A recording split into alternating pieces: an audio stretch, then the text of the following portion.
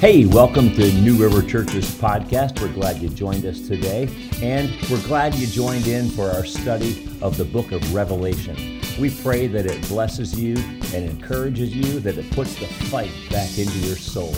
If you're looking for more information about New River Church, just check us out, newriverchurch.org.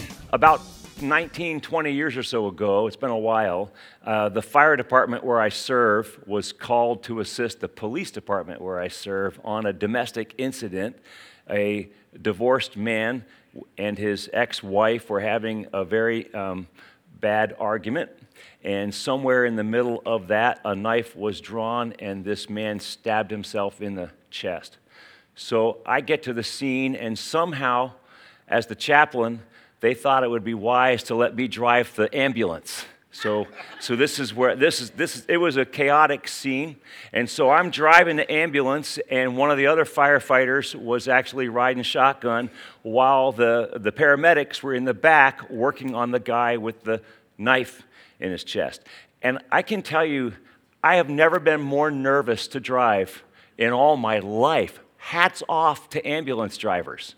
I don't know how they do it. You know what I mean? Like if you stop and think about it, every time you're driving with somebody else in the car, you do have somebody else's life in your hands. You know, you stop and think about that. But there's something about the intensity of this that was very real. I froze. I literally couldn't remember how to get to the Manchester hospital.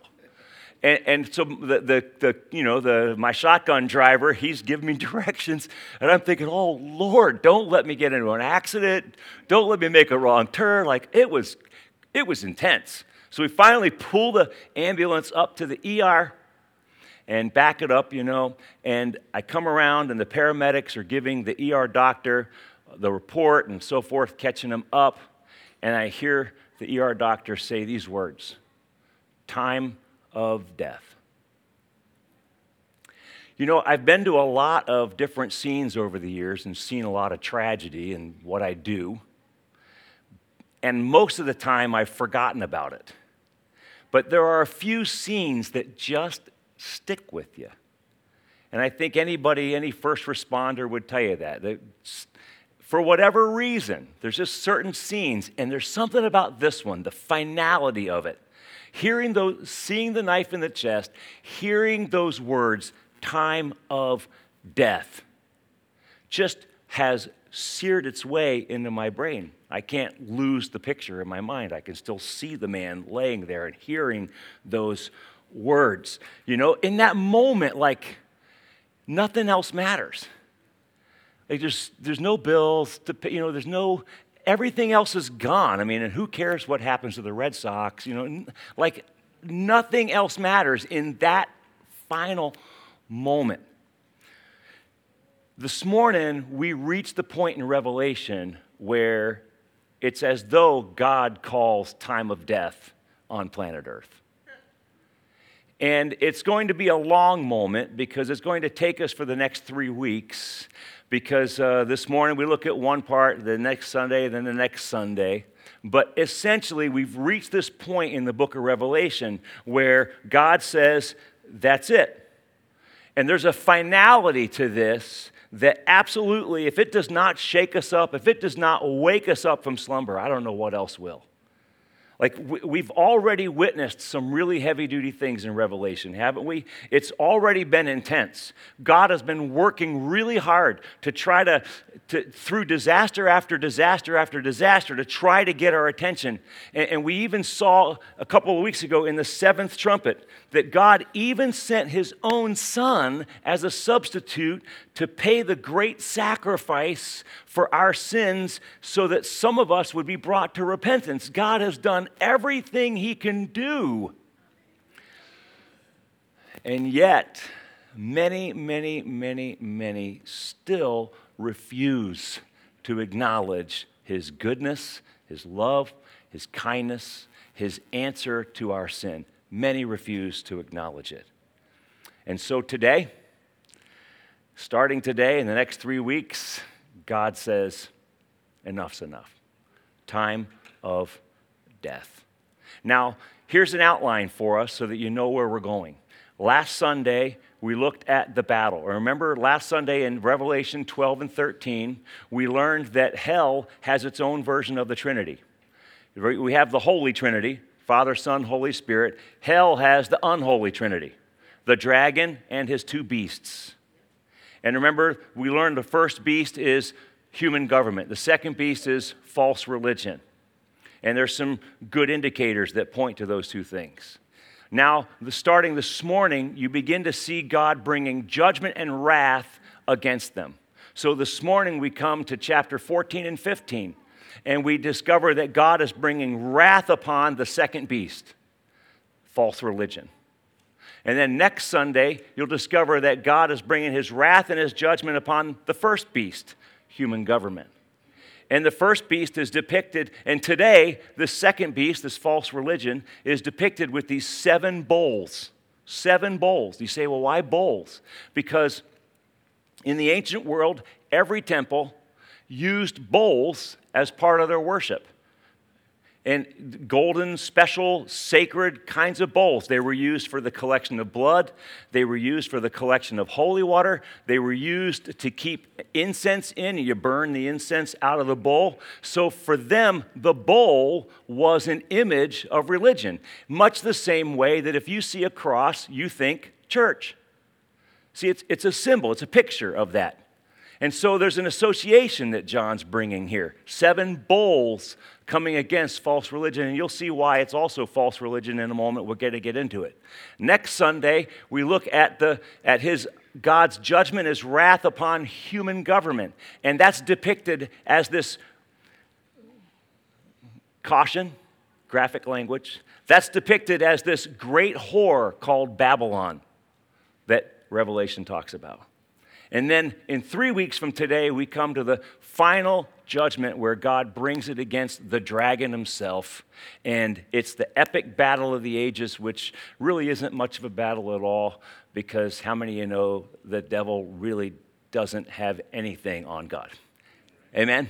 I mean, literally, it's like the easiest battle ever. But it's still the epic battle of the ages, and we're going to get there in a couple of weeks. So this morning, we look at Revelation chapters 14 and 15. If you got your Bibles open, we're going to dive right in. Now, there's 2 things that we need to understand about God's judgment as we get started. The first thing we need to understand about God's judgment is it is final. It's final. It's complete. God doesn't halfway judge. He doesn't waffle. He doesn't like, there's no appeals when God judges. You know that?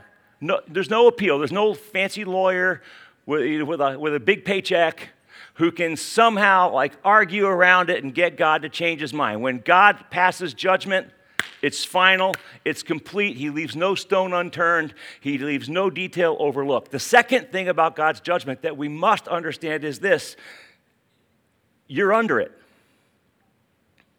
Every one of us is under it. Every one of us is under God's judgment. Ephesians chapter 2, verse 3 says that by our very nature we were objects of God's wrath. You woke up this morning, you're under wrath. By your very nature. The only question is this: whether or not you will bear it alone or you will let Jesus take it for you. It's the only question. Being under it is not the question. How you will face it, that's the question. Chapter 15 sets it up. Chapter 15, John introduces the players in this divine drama of this judgment that's about to unfold. Let's read Revelation 15, verses 1 through 5, okay? I saw in heaven another great and marvelous sign, 7 angels with the 7 last plagues, last because with them God's wrath is completed. And I saw what looked like a sea of glass glowing with fire, and standing beside the sea, those who had been victorious over the beast and its image, and over the number of its name. Okay, remember, here's the first little clue. Last Sunday, we looked at this with the dragon and the 2 beasts. Which one of the beasts gave out the number 666? The second beast, false religion. That's important to keep that in mind. Keep track of it. So these guys are victorious over who? The second beast. The beast and its image and over the number of its name. They held harps given them by God and sang the song of God's servant Moses and of the Lamb. Great and marvelous are your deeds, Lord God Almighty. Just and true are your ways, King of the nations. Who will not fear you, Lord, and bring glory to your name? For you alone are holy. All nations will come and worship before you, for your righteous acts, some of your Bibles probably say righteous judgments, have been revealed. Verse 5, after this I looked and I saw in heaven the temple, that is the tabernacle of the covenant law, and it was opened. It was opened. Okay, so these first couple of verses, John introduces us to these people. And these are people they're saints, they're God's people. And they're victorious, aren't they? Over the beast and over the number of the beast. And John uses the picture of the Exodus. Remember, we said one of the major themes in the book of Revelation is the Exodus story. God's taking his people, rescuing his people out of the world. And that's exactly what we see here, don't we? We see these people, they're standing on the other side of the sea, and they're singing the song of Moses and of the Lamb, and they're singing about God's deliverance. It's just like what happened in the Exodus story. God's people go through the Red Sea, and they stand on the other side of the sea. And remember, they turn and they see the Egyptian army coming behind them. They get drowned in the ocean there. And then Moses led the people of Israel in Exodus chapter 15 to sing a song of victory over their enemies. Same type of picture right here in the first couple of verses of chapter 15, right? We have God's people victorious over the beast, standing by the sea, singing the song of Moses and of the Lamb. And the song is interesting because the song celebrates the justice of God. It celebrates God's judgment. And you think, that's a weird song. We don't often sing about God's judgment, do we? I can't think of any of our worship songs. Like, oh God, we just thank you for your judgment. You're so God, I could sing of your judgment forever. You know, we don't have songs like that, do we? You wonder, but we ought to. Because isn't God's judgment a good thing? Like, haven't you ever watched one of those court cases, you know, for whatever reason that hits the news and starts getting played all over the place for weeks on end, and everybody's glued to this court case? You know what I mean? There's national ones that hit the news. And have you not ever come at the end of one of those cycles and thought to yourself, something's missing. Something just doesn't seem quite right. I don't know about that verdict. You ever been there? See, God's judgment is perfect. When God judges, he knows all the details. There's no appeal. There's no way to... God knows what's right, what's wrong, and he makes a just and true and accurate judgment every single time. And that's something that God ought to be praised for.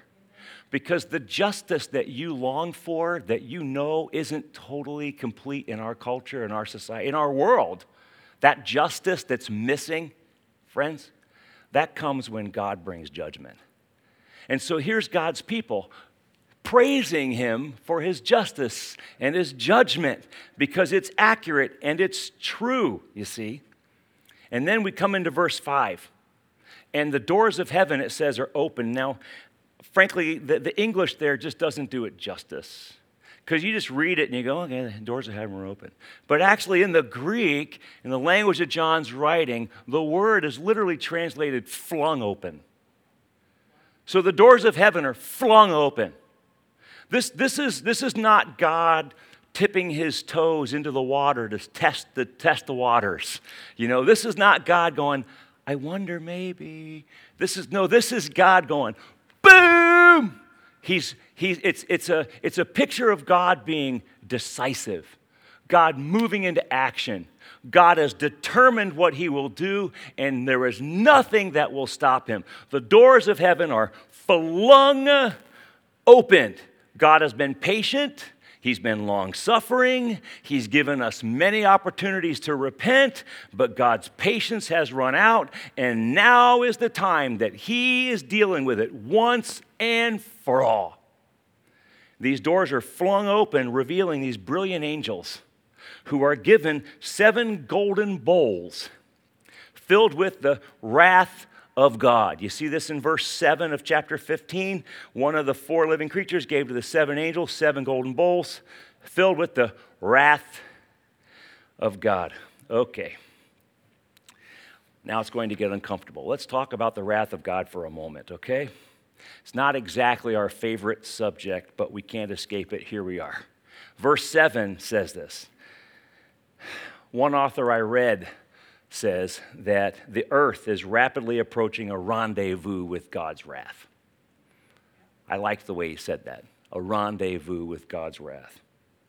Let's admit it, we would all prefer a God who is soft and fuzzy, and the idea of a wrathful God is unsettling, even distasteful to us at times. But when you stop and think about it, God's wrath is actually a good thing. We want God to be a wrathful God. You see, he has wrath because he is love. His wrath is so great because his love is so great. You don't really want a God who is cold and indifferent to your needs, do you? You don't really want a God who's unmoved by the things that hurt you, do you?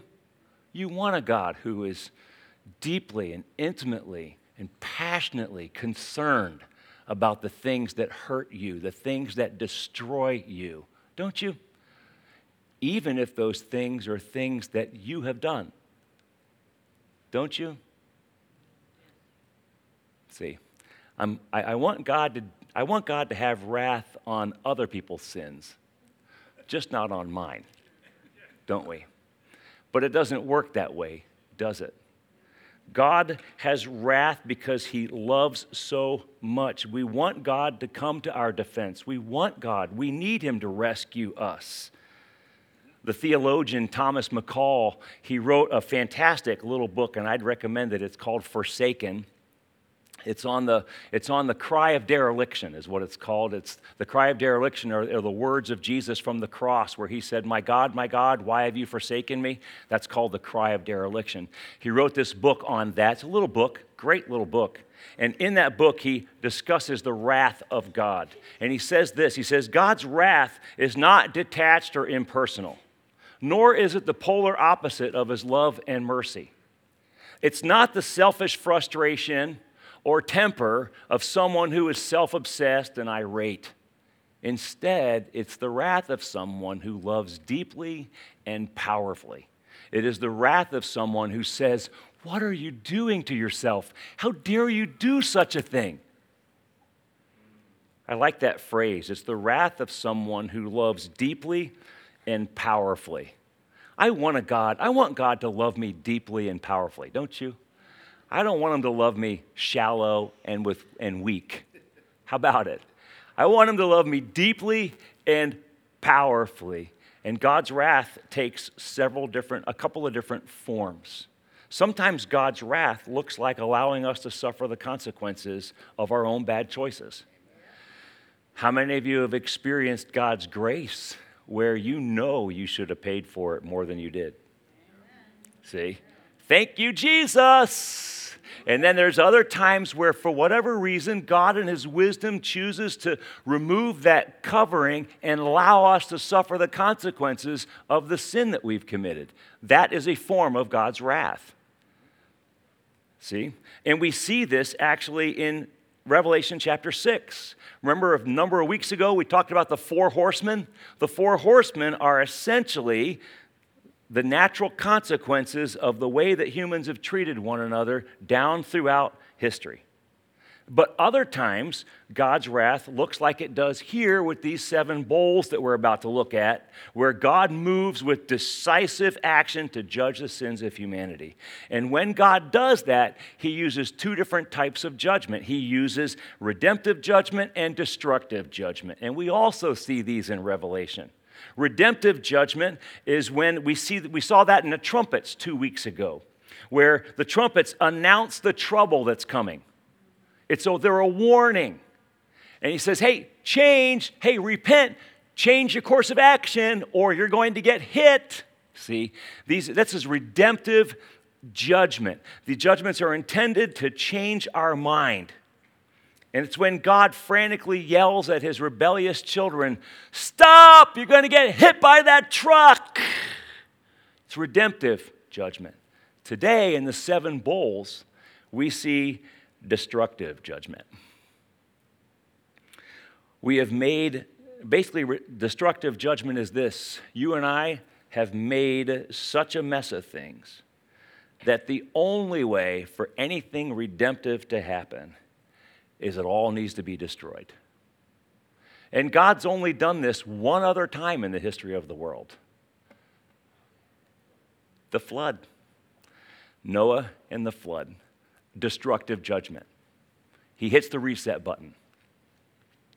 And that's what we see here. See, we tend to forget that the God who commanded us to love your neighbor as yourself, we love that command, but he actually obeys his own commands. You know that. God doesn't give you something that he doesn't do. So he obeys his own commands. He loves you as much as he loves himself, which is great until you realize that the same high expectation he has of himself, he has for you. He is holy, therefore you be holy. He loves you as he loves himself. He holds you to the same standard to which he holds himself. Thankfully, he's patient, isn't he? Exodus 34, 6 and 7 says this: the Lord, the compassionate and gracious God, slow to anger, abounding in love and faithfulness, maintaining love to thousands, and forgiving wickedness, rebellion, and sin. Yet, he does not leave the guilty unpunished. You see both in that scripture? He's gracious and kind and compassionate, forgiving and long-suffering. He's all of that. But he does not leave the guilty unpunished. There comes a point where God says, that's it, and his justice comes down, his judgment comes down, and he finally deals with every sin. And so in Revelation chapter 16, it tells us about God's wrath against sin, depicted in these 7 bowls. But let me give you a tease. I know it's heavy, but you're going to love the 7th bowl, okay? So with that, we get into chapter 16. And if your Bible's open, I'm going to read it fast, but we need to get the sense for the story. So verse 1, then I heard a loud voice from the temple saying to the 7 angels, go pour out the 7 bowls of God's wrath on the earth. The first angel went and poured out his bowl on the land, and ugly, festering sores broke out on the people who had the mark of the beast and worshipped its image. Clue, that's a big clue. Who gives out the number of the beast? Second beast, okay. The second angel poured out his bowl on the sea, and it turned into blood like that of a dead person, and every living thing in the sea died. The third angel poured out his bowl on the rivers and springs of water. They became blood. Then I heard the angel in charge of the waters. That's interesting to me. I'd love to think about that more, but there's an angel in charge of the waters. And this angel says, you are just in these judgments, O Holy One. Because think about it, God just turned all of his water to blood. And so the angel in charge of the waters says, that's cool. You are just, God, in your judgments, O Holy One, you who are and who were, for they have shed the blood of your holy people and your prophets, and you have given them blood to drink as they deserve. And I heard the altar respond. Hey, who's at the altar? Remember? Who's under the altar? The martyrs. Remember the martyrs? So the martyrs join in this song, and they agree with the angel. Yes, Lord God Almighty, true and just are your judgments. So the martyrs and the angel says, God, what you're doing is right on. Keep going, God. Verse 8, the fourth angel poured out his bowl on the sun. The sun was allowed to scorch people with fire. They were seared by the intense heat, and they cursed the name of God, who had control over these plagues. But they refused to repent and glorify him. The fifth angel poured out his bowl on the throne of the beast, and its kingdom was plunged into darkness. People gnawed their tongues in agony and cursed the God of heaven because of their pains and their sores, but they refused to repent of what they had done. The sixth angel poured out his bowl in the great river Euphrates. Its water was dried up to prepare the way for the kings from the east. Then I saw 3 impure spirits that looked like frogs. Kind of funny. They came out of the mouth of, now catch this, the dragon, out of the mouth of the beast, and out of the mouth of the false prophet. The second beast is also called the false prophet. It's another indicator that it represents false religion, okay? They are demonic spirits that perform signs, and they go out to the kings of the whole world to gather them for the battle on the great day of God Almighty. Jesus steps in and speaks, "Look, I come like a thief. Blessed is the one who stays awake and remains clothed, so as not to go naked and be shamefully exposed." Then they gathered the kings together to the place that in Hebrew is called Armageddon. The seventh angel poured out his bowl into the air, and out of the temple came a loud voice from the throne saying, "It is done." Then there came flashes of lightning, rumblings, peals of thunder, and a severe earthquake. No earthquake like it has ever occurred since mankind has been on earth. So tremendous was the quake. The great city split into 3 parts. The cities of the nations collapsed. God remembered Babylon the Great and gave her the cup filled with the wine of the fury of his wrath.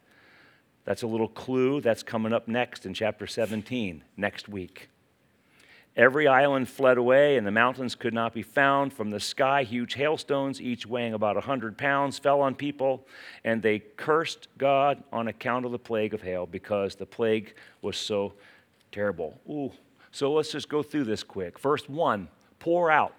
God says, pour out these bowls of wrath, these bowls on the earth. Pour out. It's the same word that's used in Acts chapter 2, verse 17, that speaks about God pouring out the Spirit, the Holy Spirit on people. And John is connecting these 2 events to make a really strong point. If you do not choose to receive the outpouring of his grace in the Holy Spirit, then be prepared to receive the outpouring of his wrath in these 7 bowls.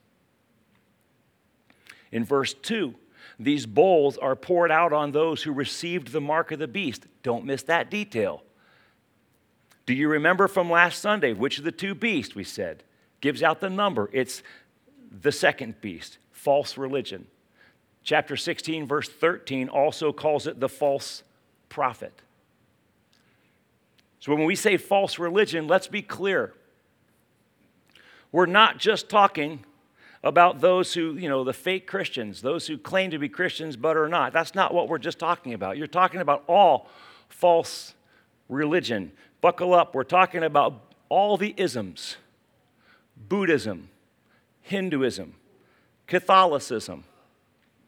You're talking about Christianity as a religion. You're talking about Islam, Orthodoxy, the cults, secular humanism, cosmic humanism, Darwinism. Atheism is a system of beliefs. You're talking about the 2 new kids on the religious block, wokeism and critical race theory, both of which are religions. They're the hot ones. Any teaching, any system of beliefs that does not lead you to bow your knee to the lordship of Jesus Christ is a false religion. Jesus made it simple. Follow me. The rest, everything else, is just spiritual politics. It's ecclesiastical red tape, man. These bold judgments are coming directly against the false religious beliefs that have deceived people away from Jesus. And this is why they look like the 10 plagues that struck Egypt. Did you catch that? Did you notice the resemblance? They look a lot like the plagues, don't they? Because the 10 plagues that struck Egypt were a direct assault against the false gods of Egypt. Did you know that? Those 10 plagues. We have some of them here. You have painful sores, you have water to blood, we have the sun being affected, going dark. You even have frogs, just like the 10 plagues. See, back in Egypt, it's as if God was telling the Egyptians, hey, you want to worship the sun? How about I turn it off for a while? You want to worship the Nile, Egypt? How about I turn that into blood? See, it's a direct assault against their false gods in order to demonstrate his superiority over it all. See, it's meant to reveal his judgment and the foolishness, our foolishness in false religion. Hey, do you want to know what's worse than sin? You know what's worse than sin? The stupid things you do to fix it. False religion. See, why don't we just change course and return to God? Why don't we? Why do we continue to plow forward when we know that everything we're doing is not working? Why do we do that? You cannot imagine how much God hates false religion. It makes a mockery of what his son did on the cross. False religion is the epitome, it's the zenith of our pride because we fail and then we actually have the audacity to think we can fix it ourselves. God mocks. Listen, please hear me. I love you, friend. Listen. If there is any shred in your soul, any sliver of thinking that somehow you're a good person and that's why you're going to heaven, hear me clearly. You are trapped in false religion. You're wearing the mark of the beast. You need to repent. Listen, on your best day, your righteousness is filthy rags in God's sight. What makes you think that you're good enough to deserve heaven? Listen, I'm not trying to beat you up. Friends, false religion has so entwined itself in our thinking that I don't know how else to get through to us. Like, we've got to somehow get this, friends. The other judgments that we've read about the trumpets and the seals, they were intended to expose sin. These bowls of wrath are specifically exposing self-righteousness. False religion gives you like a moral soapbox you can stand on so that you can think you're so right. Meanwhile, the soapbox is plummeting to hell. You say, well, why? Because Jesus isn't on it. And if Jesus isn't on it, it's going to hell.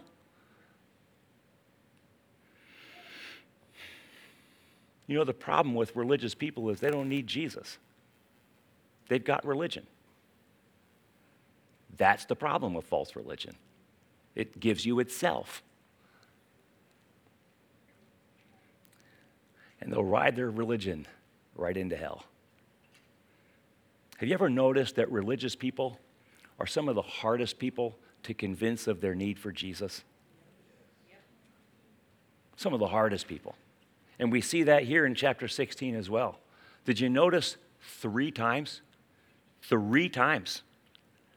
Not only do they not repent, but they curse God and refuse to repent. You notice that? Not once, twice, 3 times in the one chapter. Verse 9, verse 11, verse 21. Oh, we are stubborn in our religious selves. Don't miss the love of God, though, in this. Please don't miss it. Okay, God's love is all over chapter 16 as harsh as it looks. Verse 13 and 14 tell us about these frog-looking demon things that go around the world. And you think that's really weird, and it is weird. And you say, why would John use frogs to depict demonic spirits? And there's probably two reasons for it. First, John, remember, is connecting it to the Exodus. So he's writing this. He's like, let's work the frogs in. And listen, I don't think that makes it less inspired. John is connecting these two events so that we don't miss the message. It's very important that we get the message. So that's one reason. But I think the other reason is in the ancient world, everybody considered frogs unclean, no matter who you were. And so frogs were just nasty, and they end up being a great picture of demons. They're unclean, they're smelly, they're nasty, they're slimy, right? But you notice that as ugly as these frog-like demonic spirits are, they are impressive. Did you catch that? They actually are doing miracles, and they're deceiving the kings of the earth, and they're luring them actually into a battle that will ultimately be their end. And while he's telling us about these demonic frog spirits and how they deceive the world with miracles, then what does Jesus do? If you have a red letter Bible, verse 15 is in red letters. Because in the middle of this, it's like Jesus interrupts it. He inserts himself into the text, doesn't he? And he warns you. And I love this. Remember back at the very beginning, we learned John uses this one word, eudi. He uses it 5 times in the book of Revelation, and it means, wake up! Do you remember that? I'm sure how can you not? We did that 5 times that Sunday. Wake up! And this is where one of them is. This is one of the eudis. Jesus jumps in the middle of this, and he goes, wake up! You got to pay attention. Don't get caught with your pants down. That's how we would say it in West Virginia. I mean, he says it, don't get caught, remain clothed, don't go naked and shamefully exposed. Don't get caught, Jesus says. Wake up, wake up, wake up. Jesus urgently pleads with us, you see, to not fall asleep, right? Wow. Because otherwise, he says, these kings, the whole world, all these people are being lured into this place called Armageddon. In Hebrew, it's the word Har Megiddo, and it means hill of slaughter, literally. And it's an actual place. Karis and I have been there, and many battles have been fought actually on that plain over the centuries. Many battles, in fact.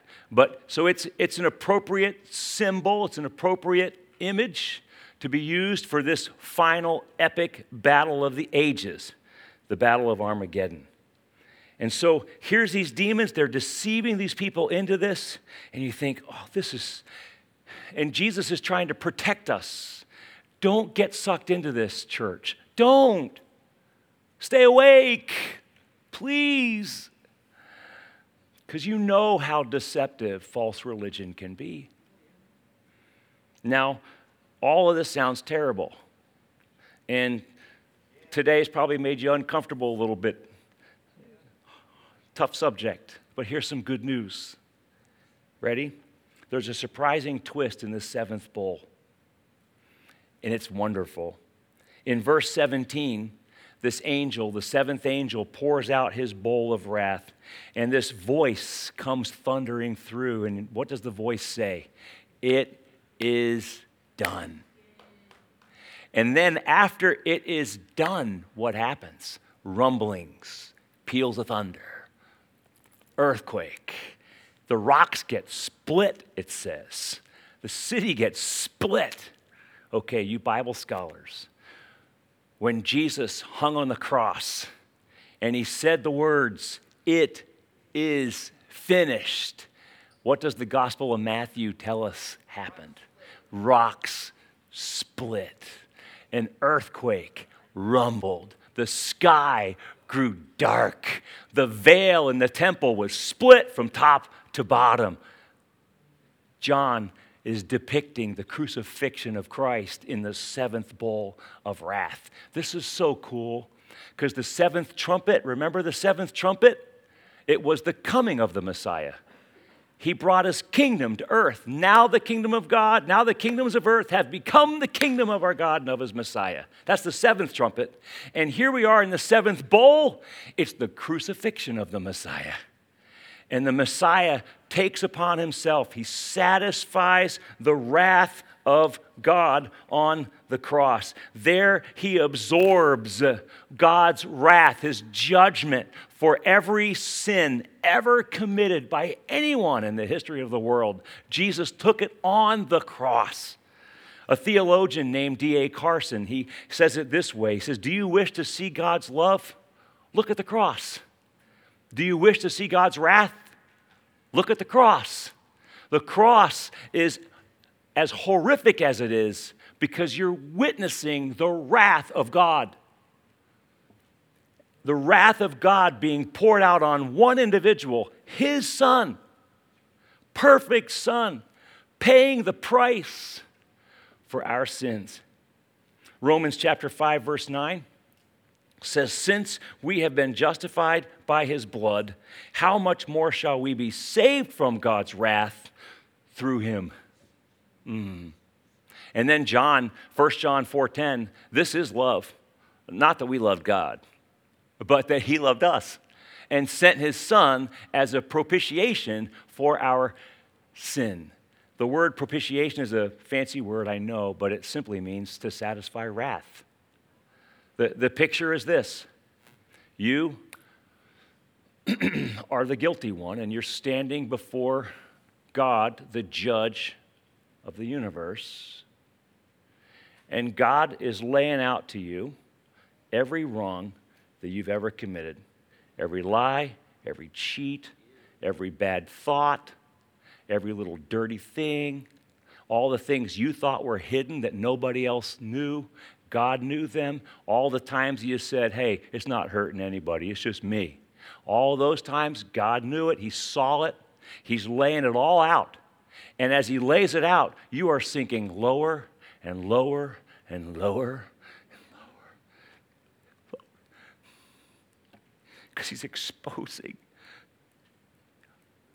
all of your sin.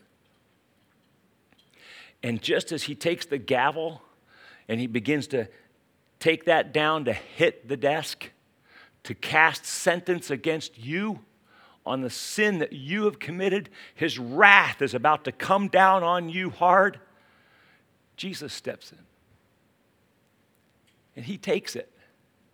He says, Father, I died for that. I'll take it. And this is why I say, friends, you woke up this morning under the wrath of God. You're all being judged. We're all being judged. The only question is whether or not I will bear it on my own or will I let Jesus take it for me? That's the only question. Jesus, we learn here in the seventh bowl, satisfies the wrath of God. So why would you want to be under it? You don't need to be. Jesus paid for it. Does this make sense? And this is why the wrath of God is expressed against false religion specifically. This is why God hates false religion so much, because false religion tries to tell you that the wrath really isn't that bad and you can fix it on your own. Just follow our rules, go through our system, take our 6 classes, follow our moral code, and now you're going to escape the wrath of God. It's false religion. It makes a mockery of God's loving sacrifice on the cross, where God took the wrath upon himself, where he paid the price himself for human sin, so that if anyone believes in him, he would not perish but have everlasting life. Do you see it? Do you see it? The death and the resurrection of Jesus was apocalyptic. It literally changed everything. The message of Revelation is that by locking arms with Jesus, you are aligning yourself with the right side of history. Sometimes it looks like truth is losing, doesn't it? Sometimes it looks like wisdom is defeated. Sometimes it looks like the world's philosophies, the false religions, the power brokers, it looks like they're the winners. But no. The message of Revelation is, even if you die in the cause of Jesus, you wear the victor's crown. When the dust of battle settles, the last people standing will be the people of God. And that's how chapter 15 opens, doesn't it? With the people of God standing by the sea of glass, playing their harps, singing about the righteous judgment of God. Isn't that cool? So here's the bottom line for us today, friends. God's wrath is real, and it's your choice as to whether or not you stay under it or escape it. As long as you maintain that you're a good person and that Jesus died to make you a better person, you're wearing the mark of the beast. And I'm here to plead with you to drop your false religion, to repent of it, and bow your knee to Jesus as your only hope. Let me just close with this story. And Karis, you can play if you like, sweetie. You know, a bunch of years ago, my grandfather gave Karis and I, we were married, an old table that he had made. And it was a mess. And he had cut it, and you know, he was a smoker, so it had burn marks on top and all kinds of stuff. It was a messy table. It was an old table, but it was a black walnut table, beautiful table. And I tried to fix it up and use it, but by fixing it, I made it worse. And so then it sat in our basement for a long time. And about a year and a half or so ago, our daughter was moving out and wanted to get her an apartment of her own, and she wanted that table for her apartment. And I said, well, great. So we pull out that table, and of course, it's ugly because I tried to fix it. And so I talked with Mike Yaka. I said, hey, Mike, is there anything you can do with this table? And Mike actually took it, and you know what? It looks really good. Wow. He does a great job on that table and just fixed all of my bad mistakes. You can't even tell that I worked on it. Like, it just looks fantastic, this table. And now she's using it and she's enjoying it. Dear friends, hear this. The epitome of pride. The epitome of pride is for you to sin and then think you can fix it. The epitome of pride is for you to take the ugly table of your life and somehow think that a little bit of sandpaper or whatever, you can cover that up and fix it. You need to take it to the only one who can. You see? So our options are either I let Jesus fix it, or I keep trying to fix it myself and just keep making it worse. And do you notice that our culture is making things worse and worse every day? But do you understand why? Don't judge it. No, love these people. Because they're just trying to they're doing the best they can in their own strength to try to fix the messes, but they just make it even messier. They make it worse, right? And here's you and me. We're like, hey, Jesus is the answer. I know how to fix that. Well, I guess I don't know how to fix it, but I know who can, right? Jesus can fix that. See? So there's no judgment here on anybody. The truth is we're all in this ugly boat. And if it wasn't for the gift of Jesus, there'd be no hope for any of us, see? So this is our option. This is our option. Wave the white flag of surrender and say, okay, Jesus, we screwed it up. I will accept your sacrifice on the cross, satisfying the wrath of God. Thank you, Jesus. Thank you. And I love that picture, huh? I can see myself sinking lower and lower and lower before the judgment seat of God. And I'm holding up my hands like this, ready for the final blow. And then Jesus steps in and he says, I paid for this one, Dad. Whew. How about it? Yeah. Okay. Friends, the time is now.